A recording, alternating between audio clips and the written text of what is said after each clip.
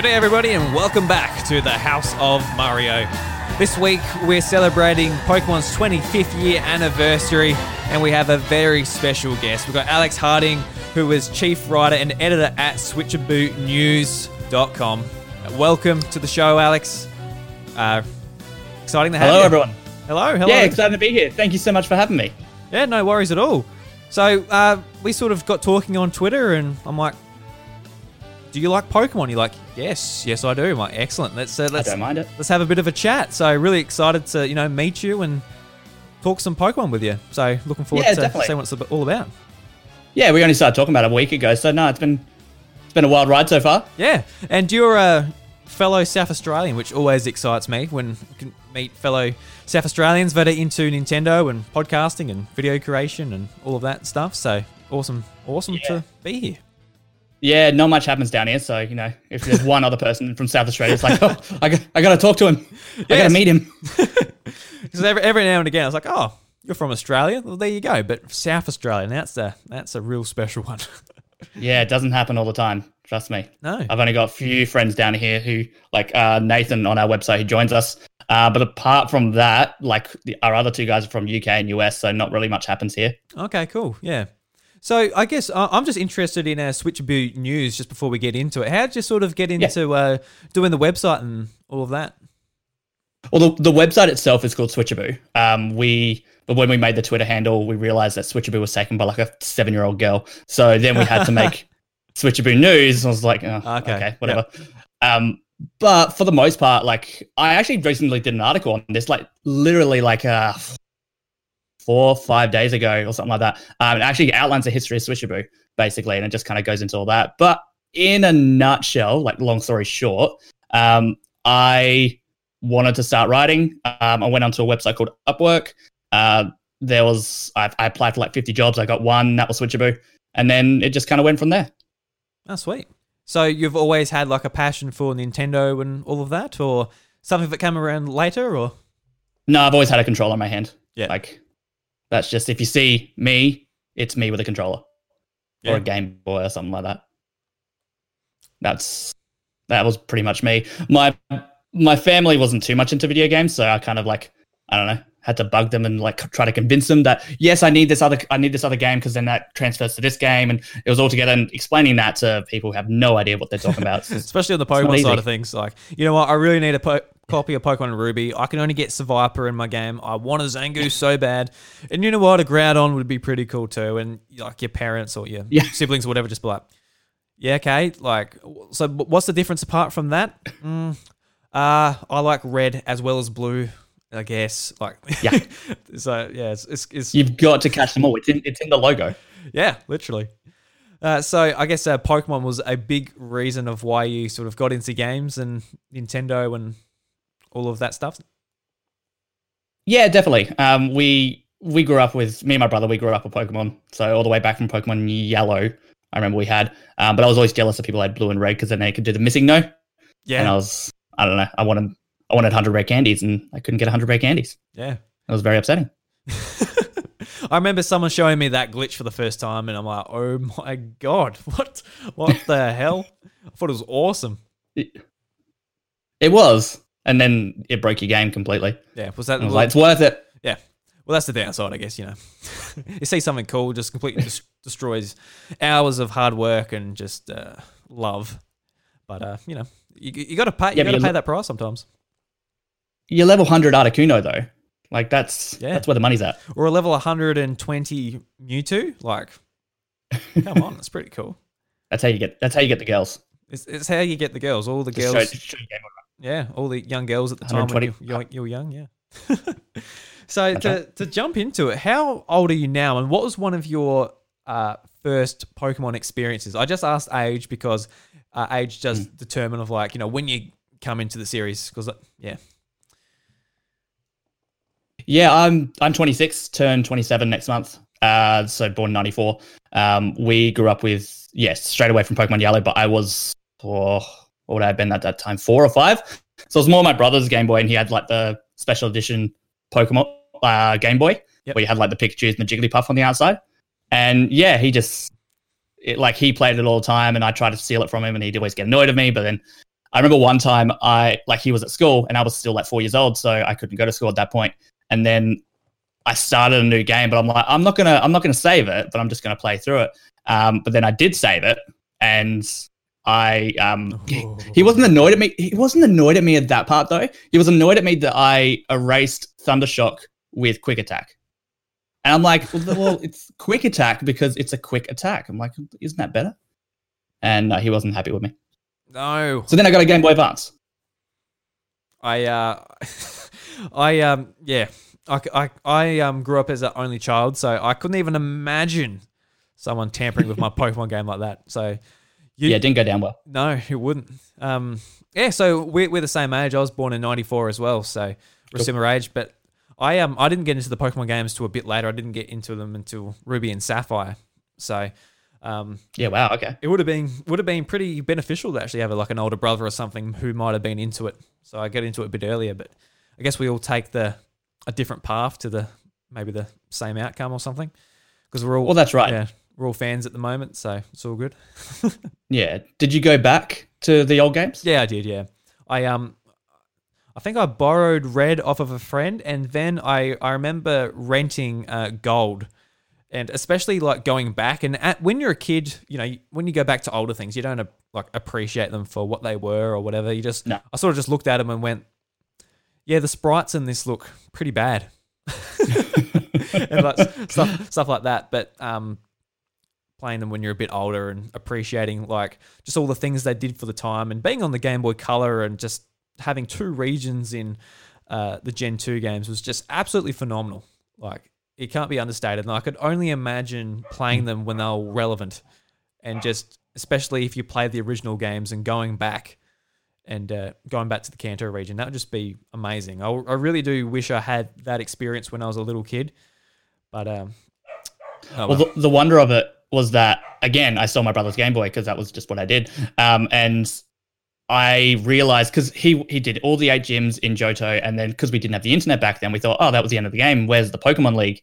And he had no idea. We didn't read the dialogue because we were 4 and 6, I don't know.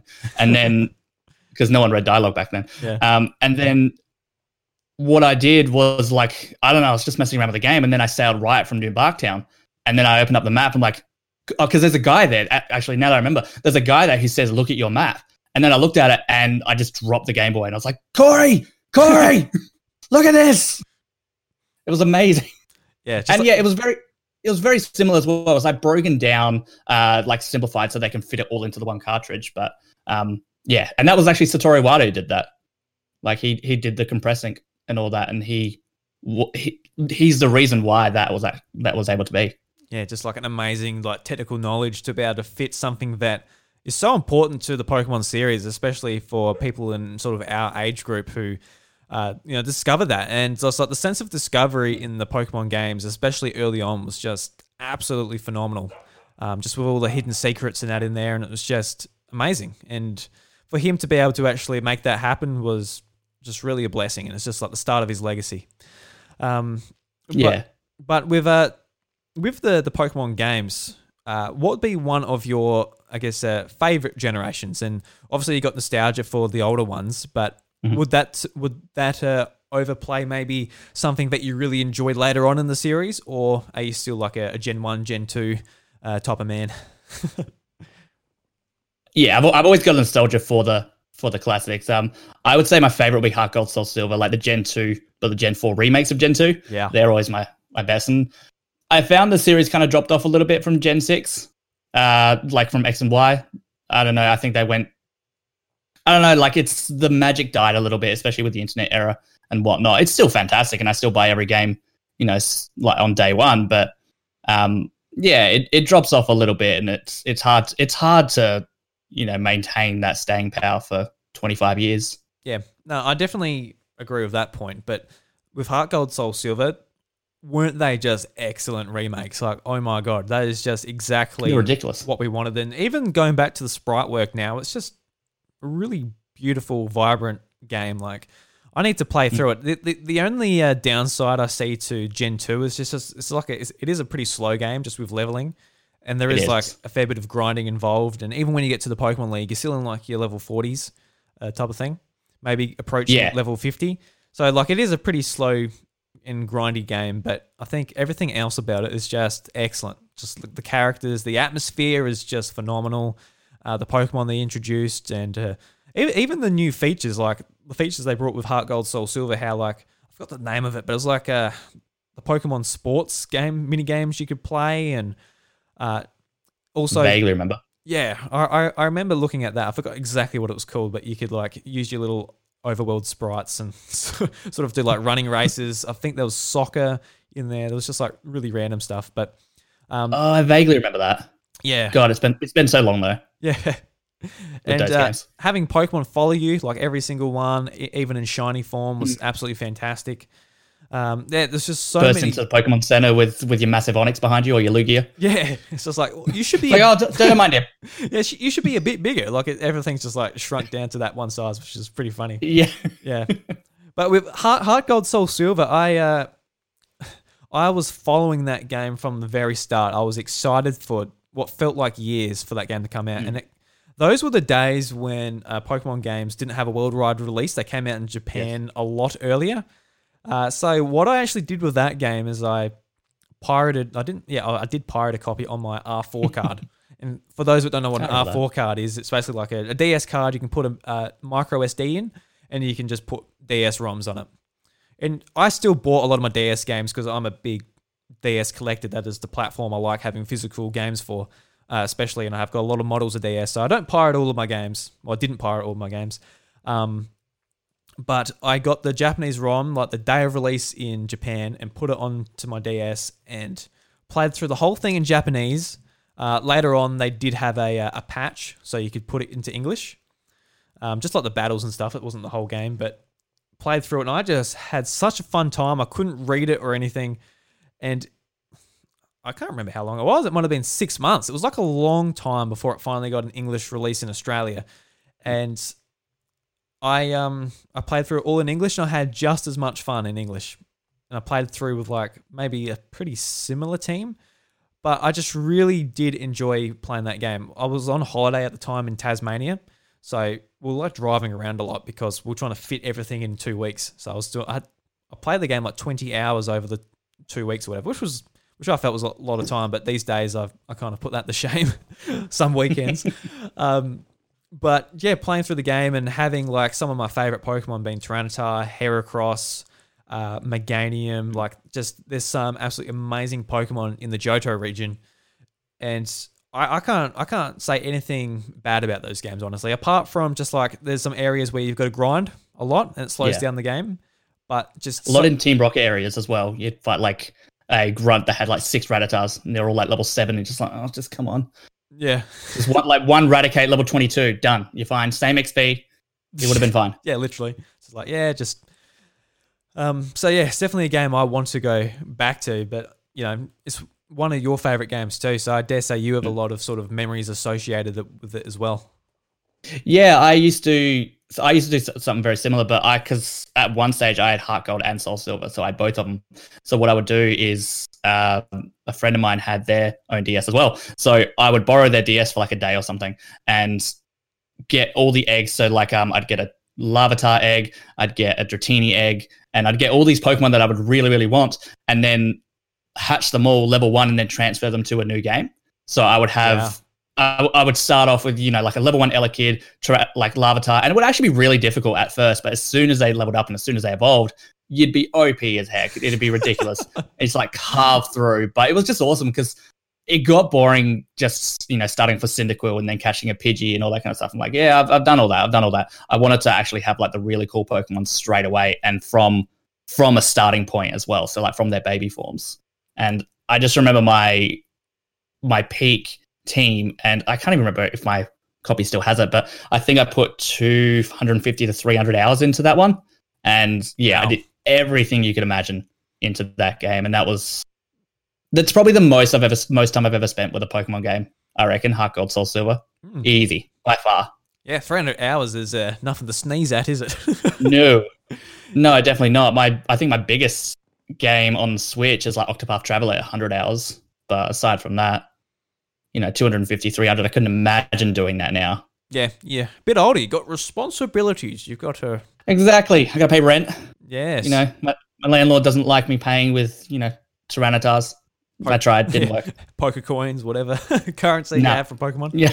Yeah. They didn't go for it, unfortunately. So, got a job. That's something I really enjoyed in the Pokemon games too. Like just putting Pokemon from older games into your new game, but not necessarily ones you'd naturally run into throughout the game.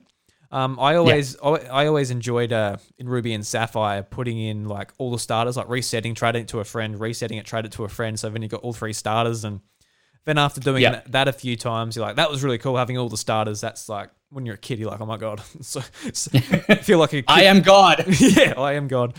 But after like a few times, you're like, you know what? I'm really sick of having a starter in my team. So straight away, get rid of the starter and playing through with another team. And I've been recently thinking like I'd like to start like Ruby or Sapphire or Emerald again and play through with a team just like with not very good Pokemon, but I haven't used before. Like I guess like Swellow and Beautifly and stuff like that. Like the stuff you get at the start that will make the game a bit more challenging. So that'd be good. That's been what's in the back of my head, but I don't think I'll be playing. I don't think I have the time to sort of play through Emerald at the moment, but. That's always the hardest part, isn't it? Just having time to do it. Yeah, I mean, I'll be very tempted if there's ever like a re-release of like the older Pokemon games on Switch. I'll definitely do it then. But we'll see. Not doing with Let's Go. Yeah, we'll see. We'll see what happens with a Let's Go. What about you reckon sort of X and Y the series started having a bit of a downwards turn, but just before that, Generation 5, that's a generation that's it's either hit or miss for a lot of people. For me, it's a big hit, but how do you generally feel about it? I love it as well. I reckon it's a hit for me too.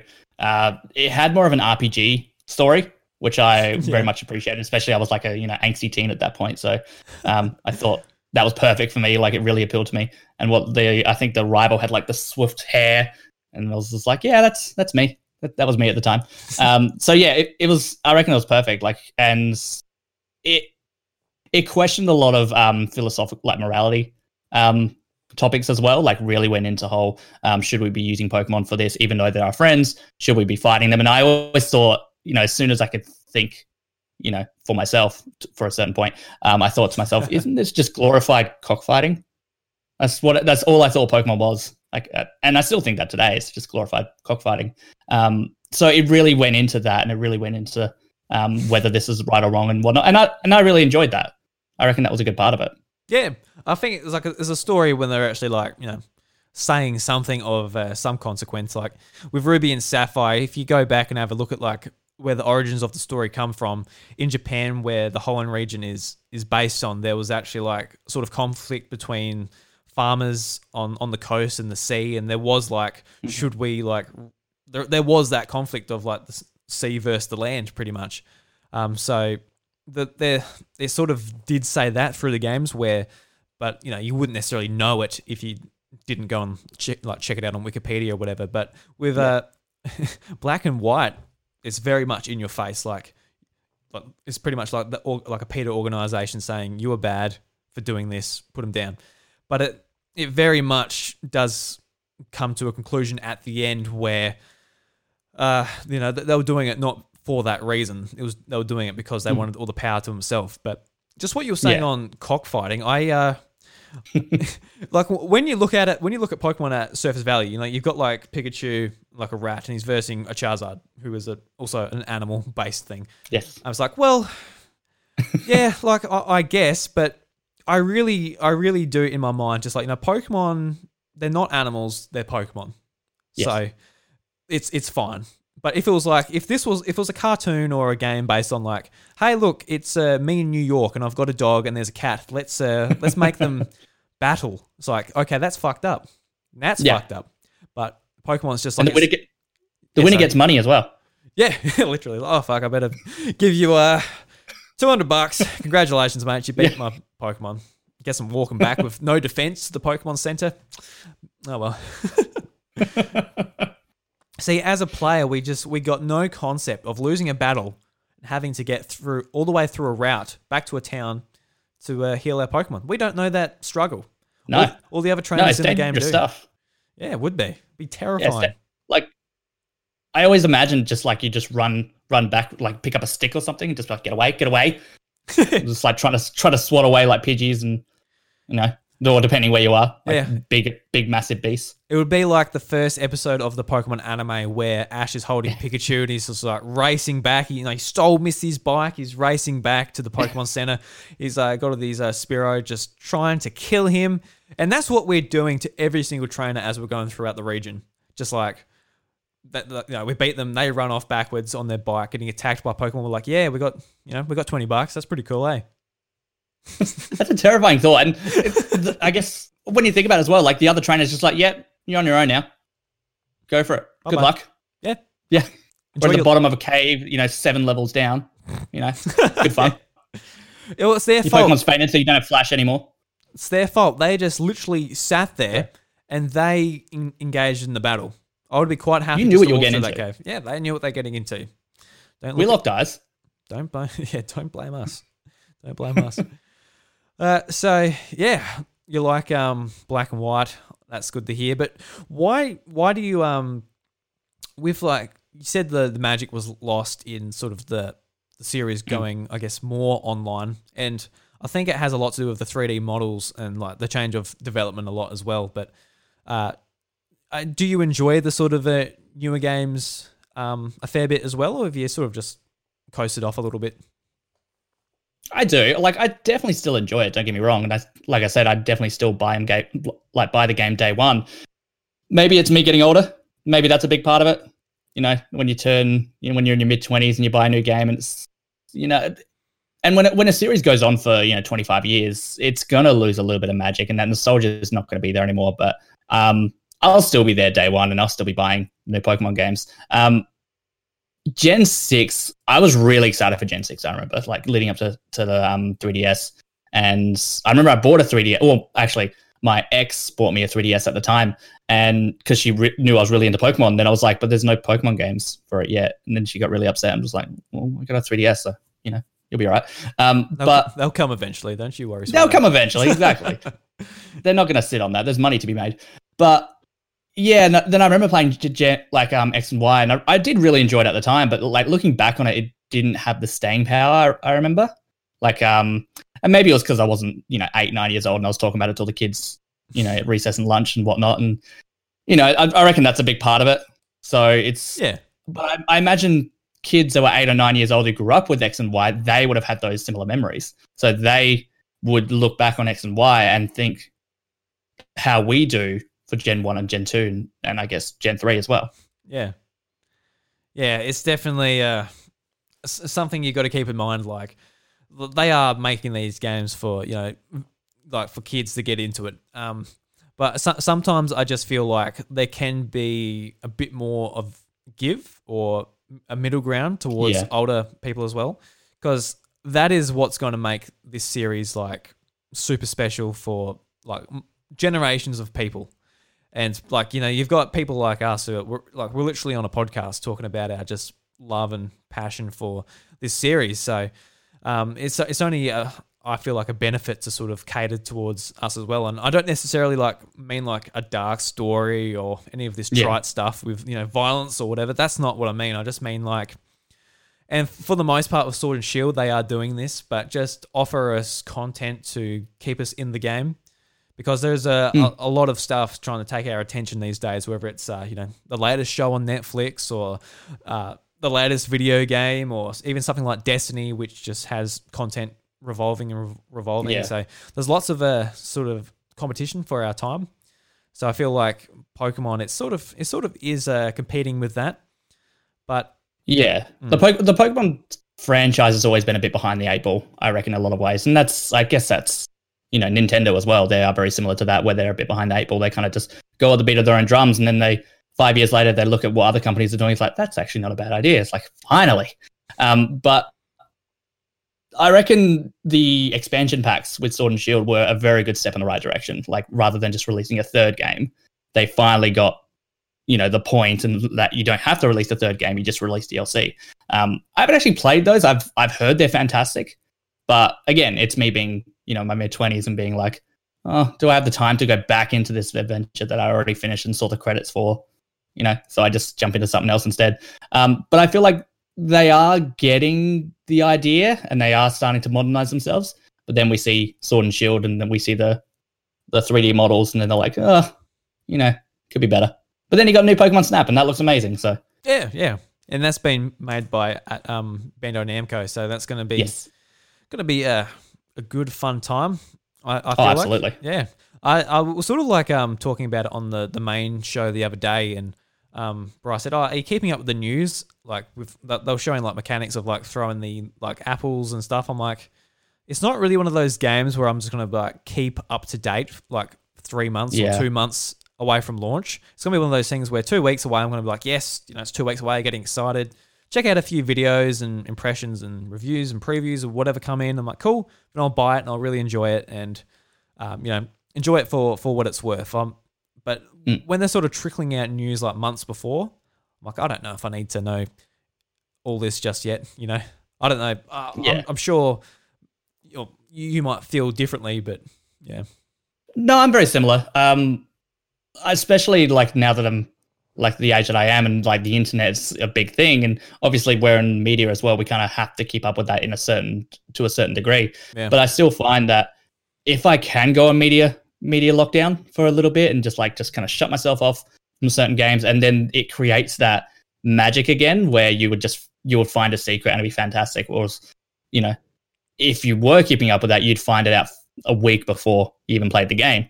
So it's a bit of a bummer, like that. Information is so readily available to us in that kind of way. So yeah, I with new Pokemon Snap, I will go on media lockdown. I reckon, especially those. I'm probably the opposite. I would go on media lockdown 2 weeks prior to it, and then not look at any reviews and whatnot, and just play it, and just kind of go blind with it. Yeah, because that's like with Pokemon Sword and Shield. I just wanted to hear nothing about it.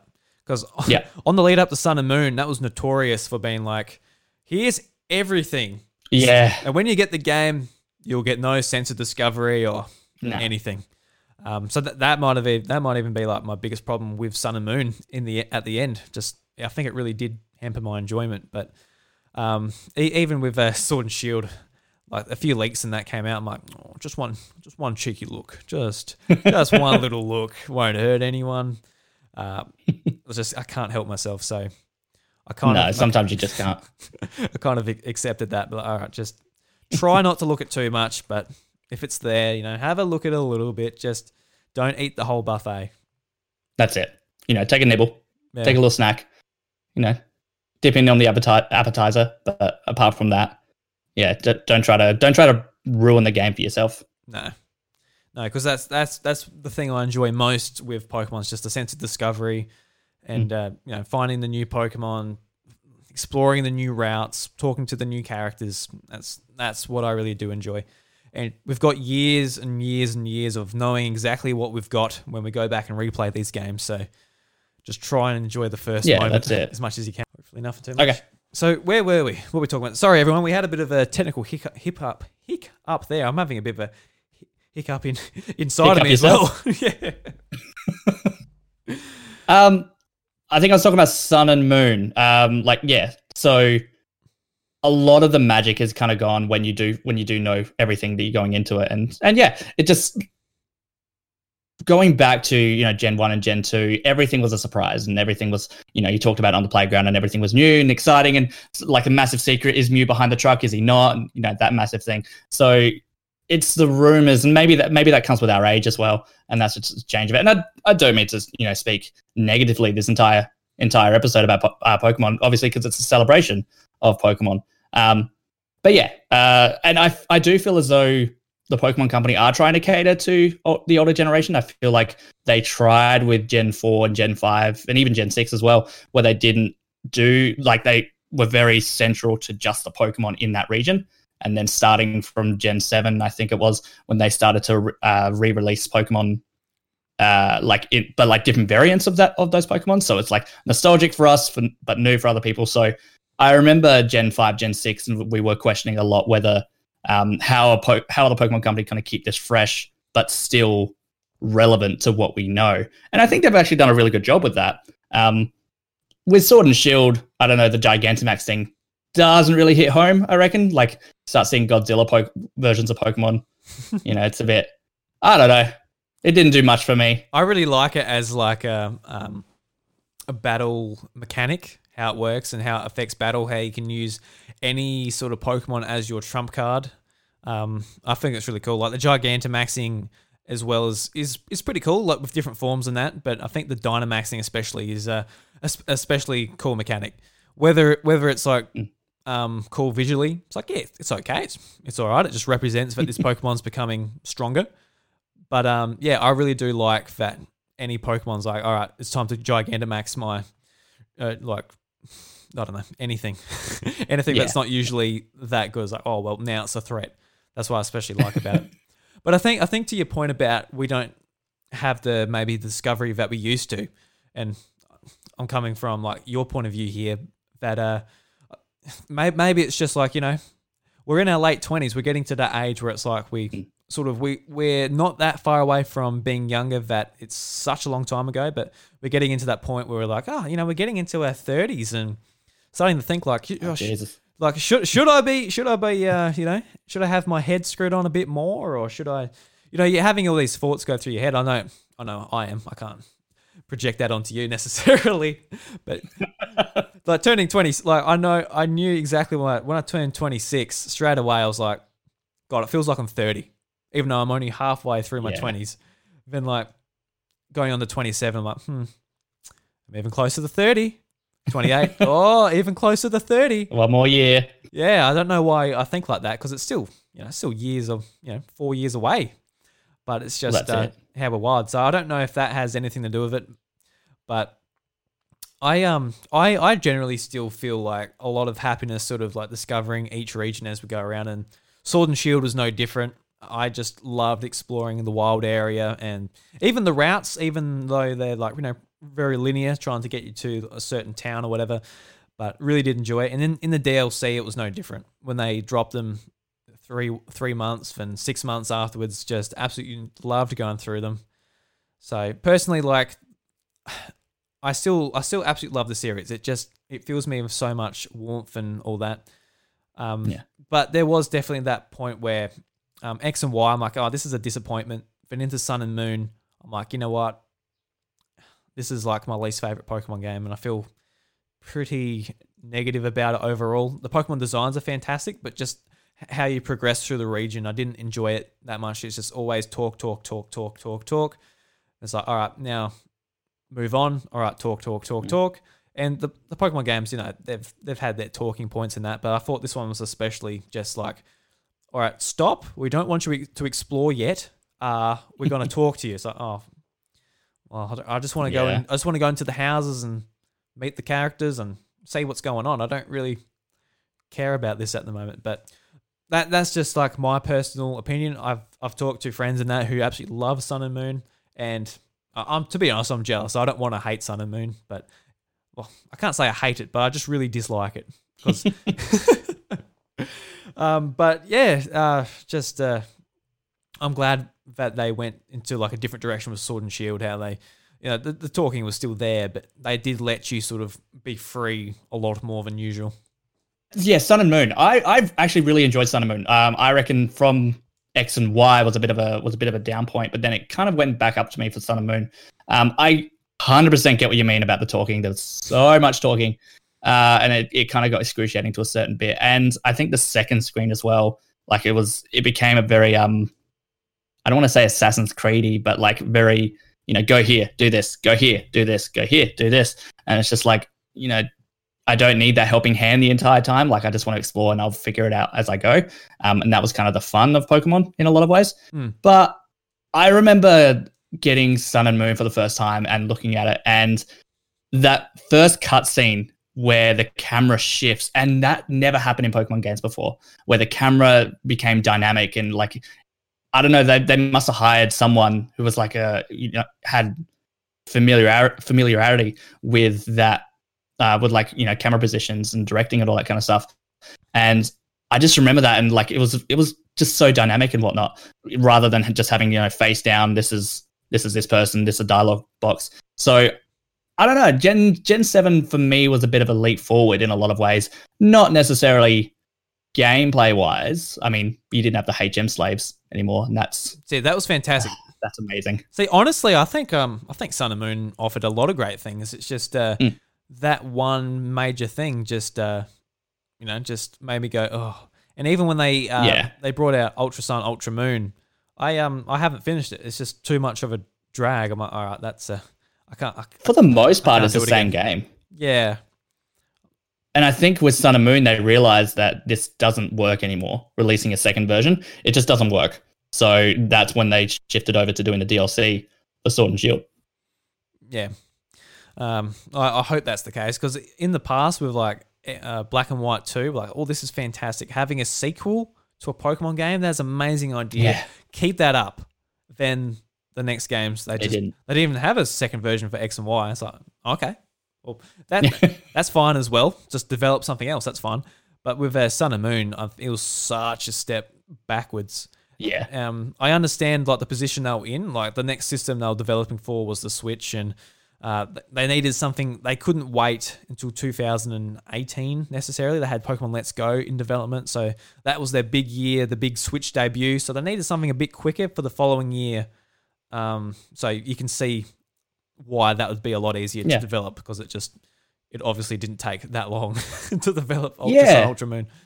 Absolutely. And the Pokemon Company weren't, I remember this was an article ages ago, the Pokemon Company weren't really keen on the Switch, and that Game Freak hadn't really developed for home consoles before. So you can definitely see that in Sword and Shield, that they're not all that experienced when it comes to that. But considering how much of a multi-billion-dollar company the Pokemon Company is, you think they would have hired a few extra people just for polish sake. Yeah, and you can see where Game Freak and Pokemon Company coming from. It's like, we can make millions of dollars off of this platform. We don't have to spend a whole lot of money on assets. Obviously, they're big games, and it takes years to develop these games, characters, stories, Pokemon designs, all of that. But as far as this is like, I guess the technical prowess of the games, a lot of power doesn't have to go into it. So you can see when Nintendo announced the Switch, you're like, oh, here we go. We've got to put it next to Legend of Zelda Breath of the Wild. We've got to put it next to Super Mario Odyssey. We've got to, also, what Capcom's doing with Monster Hunter and stuff. It's like, that looks really good on Switch. And that is like huge competition in Japan as well. I know that Monster Hunter was on 3DS as well, but it wasn't as beautiful as it will be in March this year. Oh, for sure. So, it looks incredible. Yeah. I think they'll learn a lot from Bandai Namco with new Pokemon Snap, because that looks incredible, that game. Like, it just looks ridiculous. So knowing that that's coming out, and the Pokemon Company, well, Game Freak, should realize that, that's where Pokemon could be, or rather should be. But then I guess going back to the original Pokemon Snap, they didn't really care all that much, because they were just happy releasing their games on Game Boy. Yeah, I mean, the thing of Pokemon Snap is it looks really nice, but it is a completely different game. Like, for sure. Like, you're literally on rails looking around, comparing to a RPG with hundreds of models and characters. Oh, that's right. Dialogue and all of that. You gotta have a little bit of sympathy for Game Freak trying to develop the games. But in the Pokemon games, how do you tend to play them? Do you play through them like, oh, that was a fun story, jumping off now, or do you stick around and like shiny hunt or breed competitive Pokemon or complete your Pokedex? How do you generally play your Pokemon games? I am the casual. I'm as casual as you can get when it comes to Pokemon. You are the filthy cash. Okay. I am the filthy cash. Absolutely. As soon as I see those credits, I don't know whether it's a psychological thing or what, but as soon as I see credits in the game, I'm done with it. Like, that's the end point. Because I don't want to go and catch them all. I was never that big on catching all the Pokemon. It was rather just, this is my Pokemon, this is my team, and this is who I'm sticking with. And I like that in terms of like getting close to those Pokemon and just like building that relationship, even though it was just sprites on the screen. And that's why I've been trying to do Nuzlocke challenges recently, cool. Because that had it just creates that more of a you create more of a connection with Pokemon. and especially when they die. Well, die quotations. I don't know. Like it's a lot more meaningful when there's a lot more pressure to win per se. Yeah, I remember I tried a Nuzlocke on Pokemon Emerald, and I had it on a randomizer. Which was just an awful idea for like my first go. I had it on a randomizer, and I got to the first gym at Roxanne's gym, and I just got completely rolled by like, because it wasn't just the random Pokemon, it was random moves and random types. Oh, yeah, like, okay. I just like went completely balls to the wall with it. Like, I'm like, let's see how we go, and I just got absolutely smashed. I think like there was some random ability which just like hindered me from being able to attack, and I remember like I was like a little bit embarrassed, but like thinking back to it, I'm like, you know, just play through the game normally and do a Nuzlocke. Don't do a randomizer. But I think at the time I was watching like a randomized Let's Play, and it was just absolutely hilarious to watch. So I think I wanted to give it a go myself. But yeah, I think I need to give it a Nuzlocke a go. But the only problem I see with Nuzlocks is just like, unless you're doing it on stream or something like that, just playing it like at home on the couch doing a Nuzlocke and your Pokemon dies, you're like, okay, well, I don't know.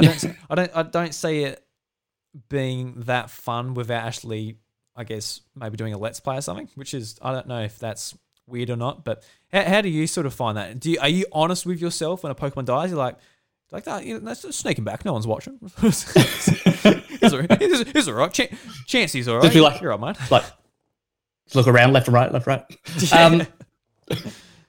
No, I for the most part I am. I do remain honest with myself. I have been very upset before, you know, and losing my starter Pokemon. It's just like, oh, it's all downhill from here. Because when you have like 3 Pokemon faint, there's no coming back from that. Like how, like then from that point you have to get other Pokemon that's from your PC, and you know they're Pidgeys and Spearows and all that kind of stuff, and Rattatas, and then you're constantly grinding to get them up, and then once you've got them up, then you go out again, and then 3 of them die straight away. It's like, oh, yeah. Jesus. I like watching people on YouTube who do the Let's Plays, and then like they lose against a gym, 4 Pokemon are down, or like whatever the circumstance is. Like, okay, well, guess I've got to grind. Then they just edit in like, all right, this is my second attempt, not the 15 hours in between there where it's like, all right, I've got to rebuild this whole thing and grind them up. Might be a good idea in Sword and Shield because it's maybe a lot easier with the candies and stuff to do it these days. Yeah. You're just like, all right, That's true. Eat some candies, boys. We're having another go. I guess maybe just to let people know what a Nuzlocke challenge is, I just quickly looked up this on Bulbapedia. But for anyone that doesn't know what a Nuzlocke challenge is, the Nuzlocke challenge is a set of rules intended to create a higher level of difficulty while playing Pokemon games. Many challenges feel that the rules also serve the purpose for encouraging the use of Pokemon the player would not normally choose, and prompting closer bonds with the player's Pokemon. So there's like a few rules in there. You've got to nickname your Pokemon once a Pokemon faints. You've got to put it in the PC and never use it again. And there's a few other rules as well, but they're the 2 main ones. And I definitely feel like it does help you discover new Pokemon, because you go through and you're like, you know, I'm not going to use Wurmple. Don't want to use him. But then you use him and evolves into a Dustox. You're like, oh, this is actually, you know, pretty cool. And I wouldn't have used him before. I didn't know that he was actually a pretty good, you know, poison type and all of that. And I feel like it is a fun way to play it, but I feel like I need to, I don't know. I feel like I need to maybe have an audience to keep myself honest. I think that's honestly where it comes down to. I'm like, because I feel like I put so much work into it. I'm not just putting you into the box. I can't be bothered doing that. That's right. I honestly wish it was like built into the games, but I think at Game Freak they actually hate the idea of it. So they would. Yeah, they absolutely would, because like the thought of a Pokemon dying. I mean, they only explored that in Lavender Town, and I think that's about it. I don't think they ever did that. I mean, Pokedex entries they're messed up. Like a lot of them are messed up. But aside from that, have you seen? It's a YouTuber, Jay Witz, and he reads that. Yeah, and he reads out all those messed up Pokemon entries. Oh, love them, so good. But yes, aside from that, they're generally quite PG about a lot of things. Every ghost type's like, you know, like even Drifloon. Like, I like Drifloon. He's cute. It's like it lures kids, then it picks them up, takes them to a height, and drops them to kill them. I'm like, holy shit! Yeah. It says that in the Pokedex. Like, I know, it's just like one person, like one depressed person, like sitting in a room all on his own, and he's just writing all these Pokedex entries. I'm like, get that guy some help, man. well, He needs to speak to someone. the thing is, they were probably perfectly mentally healthy before they started writing those Pokedex entries, but they got assigned to writing ghost type entries, and then it's downhill from there. See how deep the rabbit hole goes. Yeah, the partner left them because like they can't be emotionally attached to anything anymore. They don't enjoy their favorite food anymore. It's like, oh my god. Just maybe the next series move them on to fairy types. You got to keep it going. You got to be a bit. Oh, you got to keep it bubbly. Yeah, please. You got for that person's sake. You've got to have some fun with it, because my god, it just gets real depressing real quick. Yeah, you can imagine it's just like the one goth guy's like, yeah, man, I just like wrote this horrifying Pokedex entry for this little balloon, and it was really funny. I'm sure it's going to be in many YouTube videos in the future. He's like, just slip this in. Don't tell the CEOs. Just slip it in. Yeah, just slip it in. Yeah, you can just imagine they're just like, man, all these ghost type entries are just ridiculous, and we don't want those in our game at all. Not at all. We're a very friendly company here at the Pokemon Company. Indeed. So I guess that's somewhat the video games covered, but the Pokemon anime. Were you into the Pokemon anime as a little wee lad? Yeah, I think I stopped at Gen 5, honestly, because I went back and, as a 16, 17-year-old, and had to watch it by myself and, as in secret, so people thought I was still cool. But no, I think I stopped around the end of Gen 5, and then I tried to watch Gen 6, and it was, I don't know, I kind of lost interest at that point. But yeah, I watched it religiously back in the day. All right, especially Gen. So did you watch it all the way from when like you were a young kid until like, was it 2011 or something? Did you watch it that long? No, I watched it to probably about Gen 3, so like 2004, 2005, and then I stopped, and then I went back and watched it. Okay, yeah. And I was like, this is very childish, but it's still entertaining. Yeah. But I'm okay with it. Yeah, and when the voice actors changed, it was obviously a bit jarring at first, but it actually grows on you. Yeah, it's not that bad. Yeah, no. Like I remember in Gen 3 when the voice actor changed, I'm like, oh. Yeah. But like nowadays, like she does a fantastic job. She sounds like the Ash we always knew. Like, sounds really good. Yeah, that's right. And Veronica Taylor, she's always going to go down as, that iconic voice for Ash. But yeah, I think the new voice actor, well, she's not really new anymore, because I think she's been doing it longer than Veronica Taylor ever did now. Yeah, she's been doing it since 2006. Been doing it. Yeah, wow. Going on 15 years. That's another anniversary for her. But all in all, yeah, I think she's doing a fantastic job. And although it is weird, I remember Sun and Moon, I don't watch it anymore, but like I remember seeing bits where Misty and Brock came back, and then you hear their voice, and like, that's not Misty. Yeah. No. Especially in the completely different animation style where it's like, yeah, it is jarring, but it's a really cool throwback how they went on like the day trip to Kanto and checked out their gyms and that. I thought that was a really sweet episode if you've seen it. I know of it. But yeah, I know what you mean. Like every now and then between the animes, like you got that transition in between it. And yeah, they would do those episodes, and they would be my favorite episodes. Yeah, I thought they were really, really good. Yeah. Do you have like an episode you remember vividly in your head, like as your first Pokemon anime experience you watched? Because I've said this before on the show, but I remember being in the motel room, turning on TV, and that was the very first time I was exposed to Pokemon. It was the episode with Paris trying to evolve into Parasect, and I just remember those big beating gross eyes and seeing Pikachu and Ash for the first time in the battle scene when they're doing the battle. It's just like in my head, and I remember it pretty well. And whenever I watch that episode, it's like a deep nostalgia. So do you have? Because that's when Charmander evolves, doesn't he? No.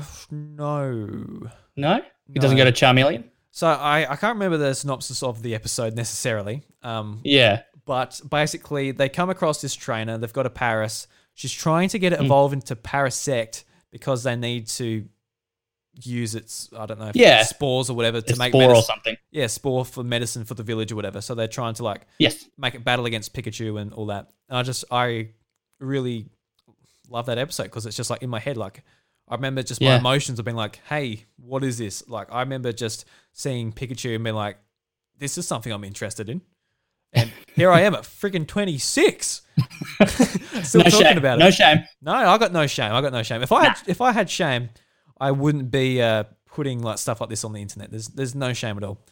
Well, that's right. I was an angsty teen. I had shame, and then I turned in my early 20s. I'm like, there's no shame anymore. Yeah, there was only honestly, there was only a few years at high school where I'm like, I'm hiding it. I remember being in Target with I went to get Pokemon Pearl, and one of the kids from school came in, and he was like one of the cool guys. He played basketball and football and stuff. So I'm like, oh shit. So I actually like went and hid it behind some stuff on some shelf. I'm like, hey man, how you going? And we sort of like hung out for like 10 minutes or something. Like checked out the Xbox 360 demo and stuff like that. And like, oh yeah, cool. Then he like, man, play some COD. Yeah, it's like, yeah, see you, man. Bye. Like, get it out, go to the checkout. Instead of just being like, yeah, I'm here getting the new Pokemon game or whatever. No, couldn't do that. But it was only like... You probably would have been keen on it anyways. Yeah, well, probably. It was only like a few years later where everyone's sort of come to the conclusion, been like, you know what? I either think Pokemon was cool and I'm getting back into it, or I never got out of it.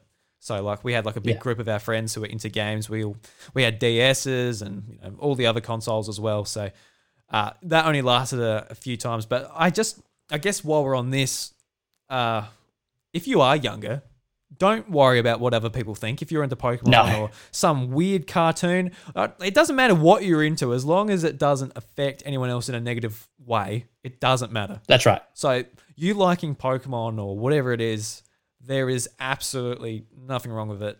I know it took me probably a year or two to sort of get over that, but I know some other people it might have taken like until like early 20s or something.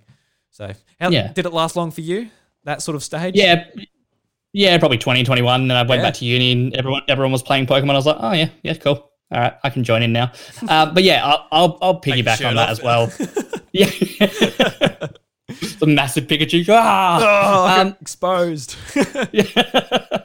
But yeah, I'll piggyback on that sentiment as well.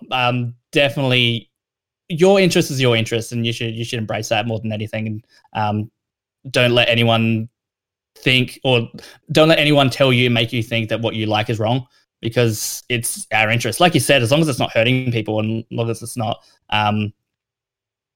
like offending people, and derogatory in any kind of way. As long as it's not that, you enjoy what you enjoy. Yeah. That's the bottom line. And when you're in your early 20s and mid 20s, you'll realize that people don't care. People really don't care.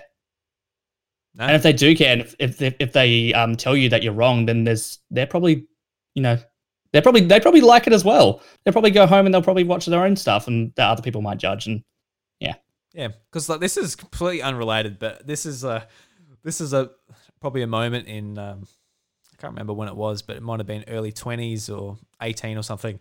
But I was up late. And this random documentary came in, and it was this isn't like, it wasn't a PG one. It was about like people's sex fetishes. Yeah. And it was like this guy who liked sleeping with inflatable pool animals. Okay. I'm like, you know what? Sure. Do what you got to do, man. Like, do what you got to do. It's not hurting anyone. It makes him happy. That's all good. I don't understand it whatsoever, but it's okay. So liking like a video game or whatever is like on the bottom of that barrel. You know what I mean? So exactly. It's like, exactly. It's okay. Would I go on a TV show and talk about it? Probably not. But here I am talking about Pokemon on a podcast, so I don't know. Yeah, people's views on things are different. Well, I'll tell you what, this is we're on YouTube, man. This is going to be it's mainstream. It's mainstream. It's going to get more views than Channel 9. I doubt it. All my high school friends are gonna message me. My inbox is gonna be full, isn't it? Yeah, they're gonna be like, dude, you're into Pokemon. That's just ridiculous. Then you'll regret all of your decisions for the last 24 hours. Yeah, it's all downhill from here. So Yeah, actually, that's something to look forward to. I want to talk to you about the Pokemon trading cards. Did you ever get into the trading cards that much? A little bit. I tried to get back into it at some point, but yeah, it wasn't. It wasn't really my jam, to be honest. When it came to trading cards, I was more into Yu-Gi-Oh, and Cool. that was my big thing. Yeah. So I just had like a handful of them, and I kept them in a binder, and I looked at them every now and again, but never really played them or anything like that. But this is what I'm really excited to ask you about, because you're a fellow South Australian. Did you ever get the 3D Pokemon holographic cards in the like Smith's chips? Did you ever get into them? oh, it's vaguely familiar. It's very, very vaguely familiar. I don't think I ever got the Pokemon cards though. I remember the Yu-Gi-Oh Tarzos. Yeah, And they were great. Yeah, so there was like a bunch of stuff. Like the first ones I ever collected were the Pokemon ones. Then there were Digimon ones. Then there was Dragon Ball Z Tarzos, Yu-Gi-Oh Tarzos. There was Simpsons Pickers, where they had like Velcro on the back. Oh, yeah, they were fantastic. They were. I love them. I got no idea where they are. I wish I knew. But the Pokemon ones, that was the anime and those little cards you got in the chips. Basically, you could like look at them in like different angles, and the Pokemon would move, or it would like cycle through their evolutions depending on what angle you're looking at it. And was that in collaboration with Pokemon Stadium? yeah, so it was the Pokemon Stadium 3D models on these cards. And That's right. I do remember that. At the time, I didn't have any friends with a Nintendo 64 or anything at the time, so I wasn't playing Pokemon Stadium. I didn't actually know they were Pokemon Stadium. I just knew it was Pokemon. And I was just obsessed with collecting these cards, and I just had so much fun. Like, I got them out the other day, and I'm just like looking through them. I'm like, oh my God, this is heavy nostalgia. And They'd be worth a lot of money, especially if they're still in the sleeves. yeah, I don't know if they're worth that much money. I got no idea. Like, mine aren't in like the most amazing condition. I used them a lot as a kid.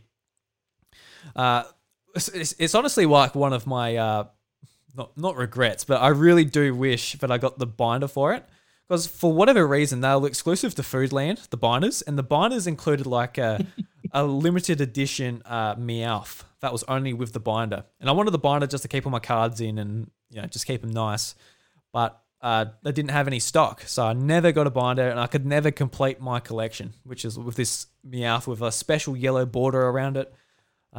That's really upsetting. Heartbreaking. So you never collected them? I think at that point my brother did. Yeah, okay. And my older brother. So I don't think I ever did it per se. I think I just looked at his, and because that was mainly what happened. So he was the one with the Game Boy. He was the one with the cards and all that kind of stuff. And then when I got into cards, and especially when I got into Pokemon, I associated Gen 1 more with my older brother, and then Gen 2 was kind of like my own thing. And that's where I really got into it, per se. I do remember one moment where I was hanging out with a friend and we were playing Pokemon cards on, like we were battling on the, I don't know, it was just like a sidewalk or something. And then a huge gust of wind just came in and it all went. And I think that just soured my experience the entire time. Like, unless you're on a table and, all set, you got the whole setup and everything, it's fine. But yeah, just the image of Pokemon cards just flying in the air is just constantly ingrained in my brain. And that's just really upsetting. Yeah, that would be. Did you get them back, or they damaged, or what was the I think so. I honestly can't remember. Just a I think I tornado blacked out for a comes. moment. You just see your deck spiraling off in the distance. Like, oh no. It's like a Pidgeygust in the first Pokemon episode. Yeah. It's just like, well, there they go. Charizard. All right, there he goes. Yeah, so I think back to like that collaboration they did with Smith Chips, and it just like highlights how I guess susceptible to marketing I was. Just like their collaboration, put some cards in the chips, got the anime, then I just was deep into this series. Oh, ever it since. works. It works. It worked too well, and I keep that in mind as well. Like, you can't eat up everything they give you, and like a lot of the time, even like early on in this conversation, we are, we love the series, so we are critical when it comes to like, especially like the main series games. We were talking about how we, like with Sun and Moon and that, we had our grievances and stuff. So it's not all just like, bending over backwards and just accepting everything. No. Yeah. But like with all the negative stuff I've said, which was probably actually more negative than I intended to be on this episode. Like by far, I love the Pokemon series. I have such a deep admiration for it, and it's always going to be a part of my life in one way or the other. And when I eventually have kids, it's the first thing I'm going to show them. I reckon is like classic Pokemon, the new Pokemon. It's gonna carry through those generations, absolutely, because it's timeless. Yeah, it's definitely one of those things. When I have kids, it's going to be something I introduce to them, and I do try and keep this in mind because I know, like, for example, with maybe like your dad, like you, back in say the 50s or something, like they'll be like, oh, like your dad will be like, I'm into cars, I'm into this. My son is going to absolutely love it. Then like they have their son like computers and that, and son's more interested in computers, and it's like, oh well, I guess we don't have anything in common. And then like the next generation, like they'll be like, oh, I'm into computers and that, and then like something else comes along. So I'm very much of the mind that when I have kids, there's going to be something new that I don't quite understand, and I have sort of gone through that experience with my partner's younger brother. I'm like, I'm into video games. We're going to have such a great time bonding, playing together. It's going to be great.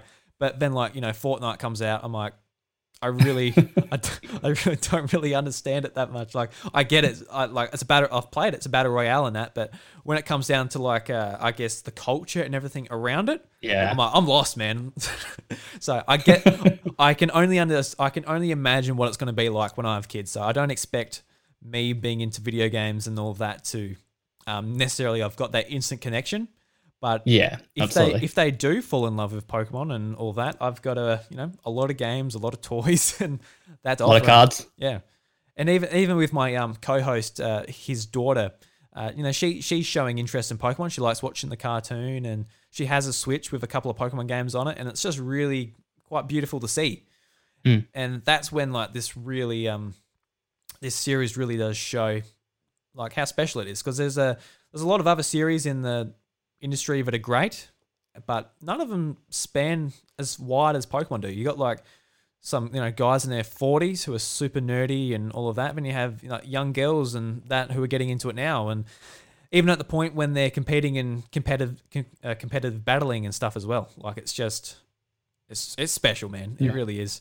And just love it's got that broad appeal, and I reckon it like I was saying, it is timeless. I reckon it will go on and continue. It just depends on how fresh they keep the games, and as I was saying before, whether they can keep innovating in fun but still recognizable ways. Yeah, and it's getting to the point now where like the games are always at the forefront for me, being like the mainline games, but now with like Pokemon Go and like just like how many millions and billions of dollars they make on just merchandise alone, you can see now with like Sword and Shield, you can see those games, honestly, not necessarily in my view, but just in the way they operate, just taking a back step. Like Game Freak's games aren't the most important thing to the Pokemon series. They are in the point of, developing the characters and the Pokemon and the region and just setting the tone for like everything else to come.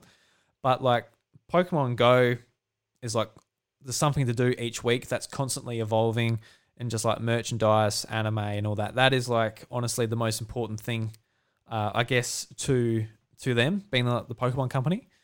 Yeah.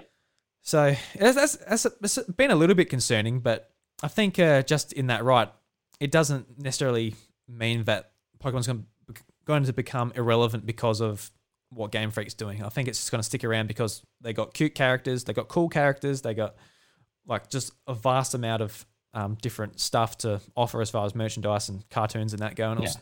I don't think it'll go anywhere. No, not at all. And especially in Japan. I think I went to Japan 5 years ago or so, and you walk anywhere and there's something related to Pokemon.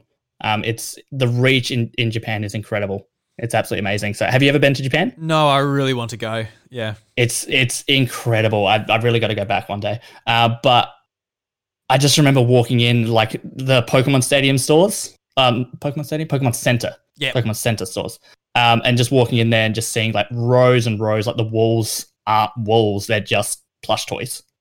It's ridiculous, and that reach is incredible. I would love to go to a Pokemon Center so bad. My partner, she went on a holiday and she went via the Singapore airport, and it wasn't until she got back, I'm like, I found out there was a Pokemon Center at the Singapore airport. I'm like, oh my God, I wish I just got you to go and get me a hoodie and a couple of plushes and everything, you know.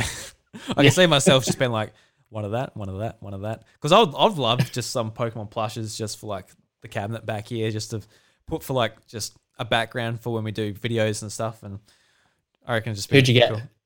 I haven't got anyone, but I'd love to get something. I've just got like a few Pokemon amiibo, and I got like these handcrafted Pokeballs with like the tops clear. I got them. Oh yeah, yep. I got them at Avcon in Adelaide actually by I can't remember the name of the artist, but yeah, they're just really awesome. I love them so much. So more. So if you had to get a plush toy of any Pokemon, what would that be?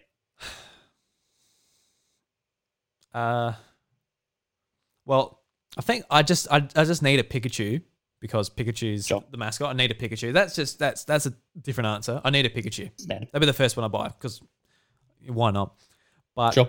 for like one of my favorite, I'd want a Latias. Okay. It's one of my favorites.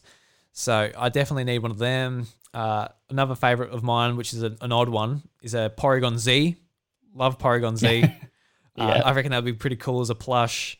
I reckon a Tyranitar, like a bigger plush, like one that's like size of like half of your body. I reckon that'd be sick.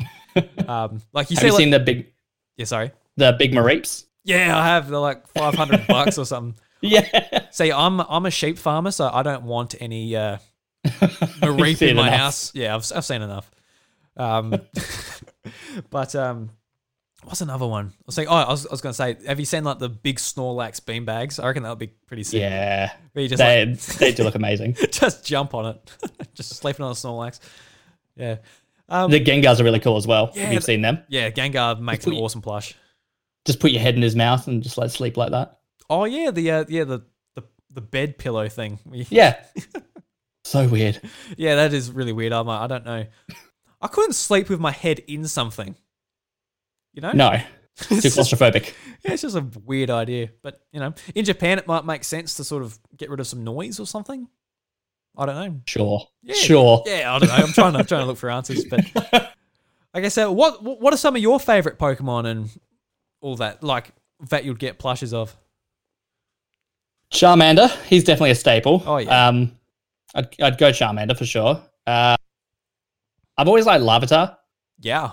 Like, I always like the smaller Pokemon. I don't know what that is. I don't know what that is about me. But like I was saying with when I played Heart Gold Soul Silver and I brought all the Pokemon over, I liked it when they were strong but small. But then when they evolved in Tyranitar, I'm like, yeah, Tyranitar's cool, but I want Larvitar back. Like, yeah. Larvitar's awesome. Trapinch. Yes. I always liked Trapinch. Yeah, he's really cool. And I loved Flygon as well. He was real OP in my game. I don't mind Tentacle as well. And I know that's a weird answer. Yeah, Tentacle's cool. Tentacle is cool. Tentacle is cool. That's why it's in the name, man. And that's just why it's called Tentacle. Well, yeah, that's exactly right. I feel like I can have him like on my back, and then his tentacles like down the front of me, and just carry him around. Can he control when he stings though? That's the question. Not this one. Oh well, you don't want that. You don't want it on your body. Not this one. Not this one. Not the one I get. All the others, sure, but not mine. Not mine. Yeah. Oh man, I had this realization with Amiibo when they had the Super Smash Bros. Set. Like I love Super Smash Bros. I love Nintendo. I'm going to get a few Amiibo when they first release. I got Mario. Pit is one of my main characters. Pit. Ike. He's one of my main characters. Get Ike. King Dedede. One of my main characters. Get King Dedede. Then it goes on and on and on. Yep. And I'm like, I like a lot of the Smash characters. Apparently, I've bought like 30 of these things. I was originally only 30. I don't know. I've got more. I've got more than 30. But 30 still sounds like too much, doesn't it? But I can imagine the same with Pokemon. It's like, oh, there's a Charmander plush. Well, fantastic. I've got to get the three of them now, so they're all next to each other and looks like a set. So then you've got like your 20 favorite Pokemon. Then it's like, well, I actually quite enjoyed the Johto region. I'm going to represent that with the 3 Johto starters, and of course, I better get the pseudo legendaries. I better put them next to each other. That'll look pretty cool. Then all of a sudden, you've got a whole room of these plushes. So I reckon I've got to be extremely hard on myself if I ever go to a Pokemon Center because holy moly. Yeah. That's the scary part about Pokemon because every time there's a new generation, there's at least 100 Pokemon new. And just think of that 100 Pokemon. So that's 100 new plushies, 100 new different kind of plushies. What other company does that? Don't know. None. That silence is like we're just both trying to ponder it. None. Does PlayStation introduce 100 new characters with each game? I don't know. They do not know. There's not 100 new characters in an Uncharted 4? I don't think so. No. Nope. It's crazy. There's so many. What, they're up to like 800 and something now? Yeah, it's 800 and something or other. Jeez, that's so many. Let's ask Siri. While you're doing that, I'll always remember that episode of the light. What was it? The Light Tower or something with Bill, and he's in the Kabuto. Yeah. And I just remember it will always stick with me, the line where he says, "There's 150 Pokemon. Some think there are more." Like you go to another country, like it's a boat ride, and there's another 150 over there.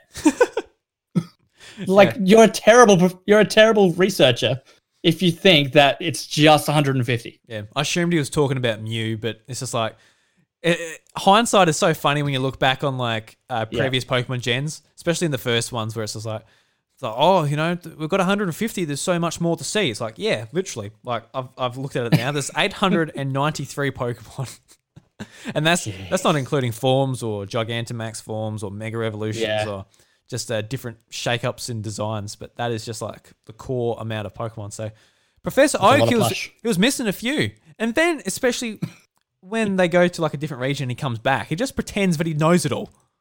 Yeah. It's like, oh, I knew what a Hariyama was the whole time. Did you? It's like, did you? You could have told us. I was like, as soon as he goes, he's just like flicking through books and like, yeah, gotta learn that one. Yeah. It's like he comes back. He's like, oh, all these Pokemon. Oh, you already know them? Yeah, I knew them as well. Sure, mate. So you could have told me who Ho-Oh was in the very first episode, but you decided not to. What type of person does that make you, Professor Oak? Samuel Oak? Yeah. He just wants you know the story where he just wants you to go out so you can talk to Ash's mum. You know that story. Everyone knows that. Yeah, that definitely happened. Jesus. Like yeah, I don't know what that bird type Pokemon is. You better go find out. Yeah, He's gone. Come on. Yeah, you can imagine just like a 10-year-old kid. You just like you bend down to their level. You're like, all right, mate. I really need to find out all these. There's a lot of creatures around. I need to find out what they're all about. So you go out, you're going to find them. And this little kid goes, okay. And runs out the door. And you're just like, alrighty, put on my nice shirt and over to whatever her name is. What's Ash's mum's name again? I can't remember. Ash's mum. There we go. I think it is just Ash's mum. Surely she has a name. No, she does have a name. Ash's mum's name. So we got Google here, ladies and gentlemen. Google's amazing. What an age we live in. Ash's mum's name. Delira Ketchum. Really? The Japanese is Hanako. There you go. Also known as Mrs. Ketchum. Yeah. I think that's just what we know. Or Ash's mum. What was the English name again? Delira. Delica. Delica. Delia. Delia? It must be Delia, yeah. Never heard that name before. Yeah. I think like in the Sun and Moon anime, she had like a bit more prominent role other than just Ash's mum. Yeah, that's right. They'll probably say it a bit more. But it's just probably. Like, so we're going to Mum's house again, type of thing in the earlier series. I just remember there was a band episode. Have you ever watched those band episodes, the early band episodes? Yeah, I did. With like the gun and Porygon and stuff, yeah. Yeah, they're so weird to go back to, but that one with the where James from Team Rocket and he has like has the big breasts and all that kind of stuff. Yeah. And the swimsuit competition. Oh, that was so weird to watch. Going back to it and seeing Ash's mum in a bathing suit as well. I'm like, that's weird. That's going to awaken something later, but that's weird. Yeah, like, you know, give yourself boobs or whatever, but for that like that short amount of time, that's some dedication to catching Pikachu. That really is going under surgery and taking all that on. So, James doesn't get the credit that he deserves. He's a brave man. That's right. You got to credit where it's due. Yeah, absolutely. Oh, dear. To start wrapping things up, I guess, this year is the 25th year anniversary. We're going to be getting products and all of that shoved down our throats, new game announcements, etc. What's something you're really hoping for to celebrate the 25th anniversary, whether it's game-wise, anime-wise, product-wise, or something that would excite you if it got announced at the end of February? Well, I know there's the rumors of the Gen 4 remakes. Gen 4, we haven't talked about Gen 4, I think, this entire episode, but Gen 4 was the one where I kind of dropped off a little bit, but I think that's what they're going to do, is that Gen 4 remake.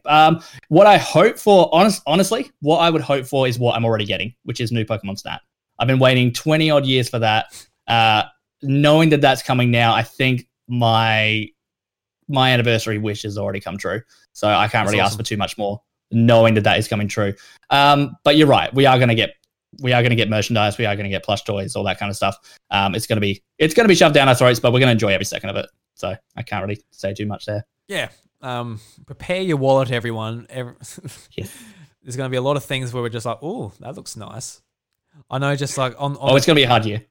On the trading card side of things, they're introducing just like jumbo cards for each starter Pokemon. They're doing it each month throughout the year. I'm like, yeah, no, I want that. That'd be fun, getting jumbo cards. And I've got it all pre-ordered with the binder and everything. I'm like, cool. Because I've only just recently got into the Pokemon's TCG again, just with, I guess, all the hype that's going on. And every now and again, I jump into it. And the last time I really got into it was 2016. I ordered like $200 worth of Pokemon cards. And I think that's happening again.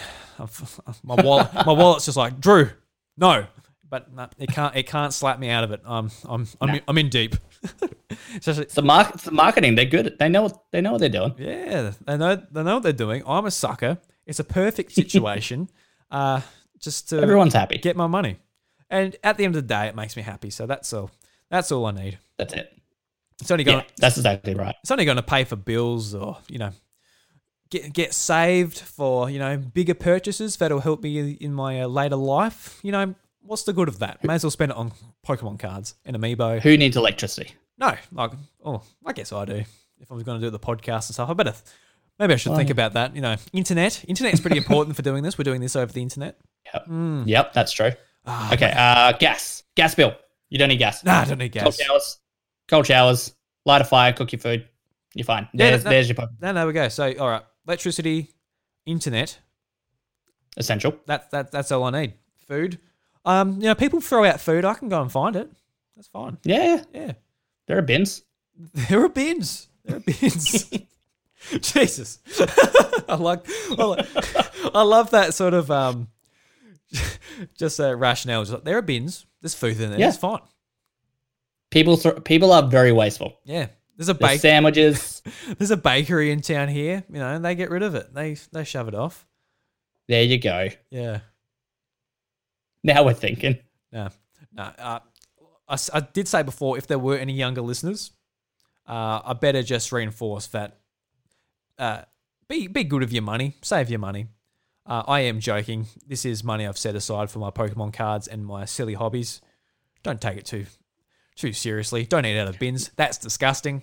Don't eat out of bins. Pay your bills. Yep. If you don't have any bills, that's good. That means you're living at home with your parents. You're living life. You're killing there you go. Yeah. Remember the days? Keep working for pocket money. Yeah, you got to work for your pocket money. I remember saving up my pocket money for Fire Red. I was doing garden work, and was it $10 a day or something? It's like $10 a day. How'd you get $10 a day? I got like $5 a week. Outrageous. Oh, I thought it was about to go somewhere else. $10 a day, jeez. That's it. I probably only did like 3 hours on a Saturday or something, mind you. I just remember like raking the leaves and just mundane stuff like that. It was like, all right, Sonny Jim, you go over there and do that. And yeah, I remember that being like a really special thing, actually buying Fire Red, saving up for the game, because I guess that was my first Pokemon game I bought with my own money. Because the other stuff I got for Christmas and stuff like that. I think I can say the same. I reckon I got Leaf Green, but I reckon I can say exactly the same. I think that was my first game that I bought myself. Yeah. So yeah, that's interesting. And how torturous was the wait for Fire Red? because it was like 6 months. Yeah. 6 months after Japan, and not only that, it was 3 months after America. So there's little old Drew just looking at Cerebri.net every day, being like, all right. Man, it was hard. Well, I didn't keep up with the news as much, and I remember buying it, but I knew nothing about it, and I don't know how I knew nothing about it because I run a news website now. Go figure. But like I remember buying it. I bought Leaf Green, and I popped it into my Game Boy Advance, and I started playing. I'm like, oh, this is the first game. Oh. And I got really I didn't know it was a remake, and I got really disappointed by it. But then I got addicted to it. I'm like, this is amazing. But back then, I just got really disappointed because it was like, I've already played this. I thought it was a new game. That was a very So I didn't actually play the original games until after I played through Fire Red and Leaf Green. So that would have been hard to go back to. Yeah, it was. All right, I think we might end it there, Alex. I'm really, really happy that you came on the podcast. Thank you very much for spending your time you for having me here talking to me, and I'm looking forward to our future friendship and that in the podcast realm and the Nintendo community. Yeah, absolutely. We're both from SA as well. You are 4 hours away, but still, I'm sure I'll probably see you around eventually. But yeah, no, thank you so much for having me. Really, really appreciate it. Yeah, it's been awesome. I always love talking about Pokemon, so I'm always here if you need. Yeah, awesome. So if anybody wants to go and check out your work on the website and all that, just give us some pointers where we can go and check it out. Yeah, of course. Switchaboo.com is where all the big stuff happens. We've just started a podcast, so we've only got episode 1. Like, that's how fresh it is. So episode 1, we're recording episode 2 tomorrow, which is going to be really cool. Patrons to get it 2 days early for just $1. Or Fridays, it's on all major platforms. So, yeah, really looking forward to it. We talk about all Nintendo stuff, similar to House of Mario. We talk about all Nintendo stuff, but yeah, it's always good fun. Yeah, we can't talk about it enough. Yeah, that's the thing too. Like, you need to just be able to talk about Nintendo to do a podcast. I guess that's where that's where we came from. With Bryce and I, we're just like talk, and it's like, hey, maybe we should do a podcast. Oh, okay. Because I was already should probably start recording this actually. Yeah. Yes. So go and check out the podcast. Go and check out the website. All the links are in the show notes below if you like. Check him out on Twitter and all of that stuff to keep up to date. Because God forbid, in 2021, we need to be kept up to date on social media. We do. Because what happened? There's not enough information out there. Yeah, no. If we weren't caught up, what would we do with ourselves? That's right. Enjoy the stuff we already have? Maybe. I don't know. That's a question for another day. And who's gonna write all that news? IGN? No. Yeah. Yeah. Well, IGN, they miss a fair bit when it comes to the Australian side of things. So it's good. That's where you can pick up the slack. I'm on it. I'm on it, boss. All right, guys. Thank you very much. And the doors to the House of Mario are closed. Catch you later. I gotta get that sound effect board. It's fun, man. You'll enjoy it if you ever do pick one up.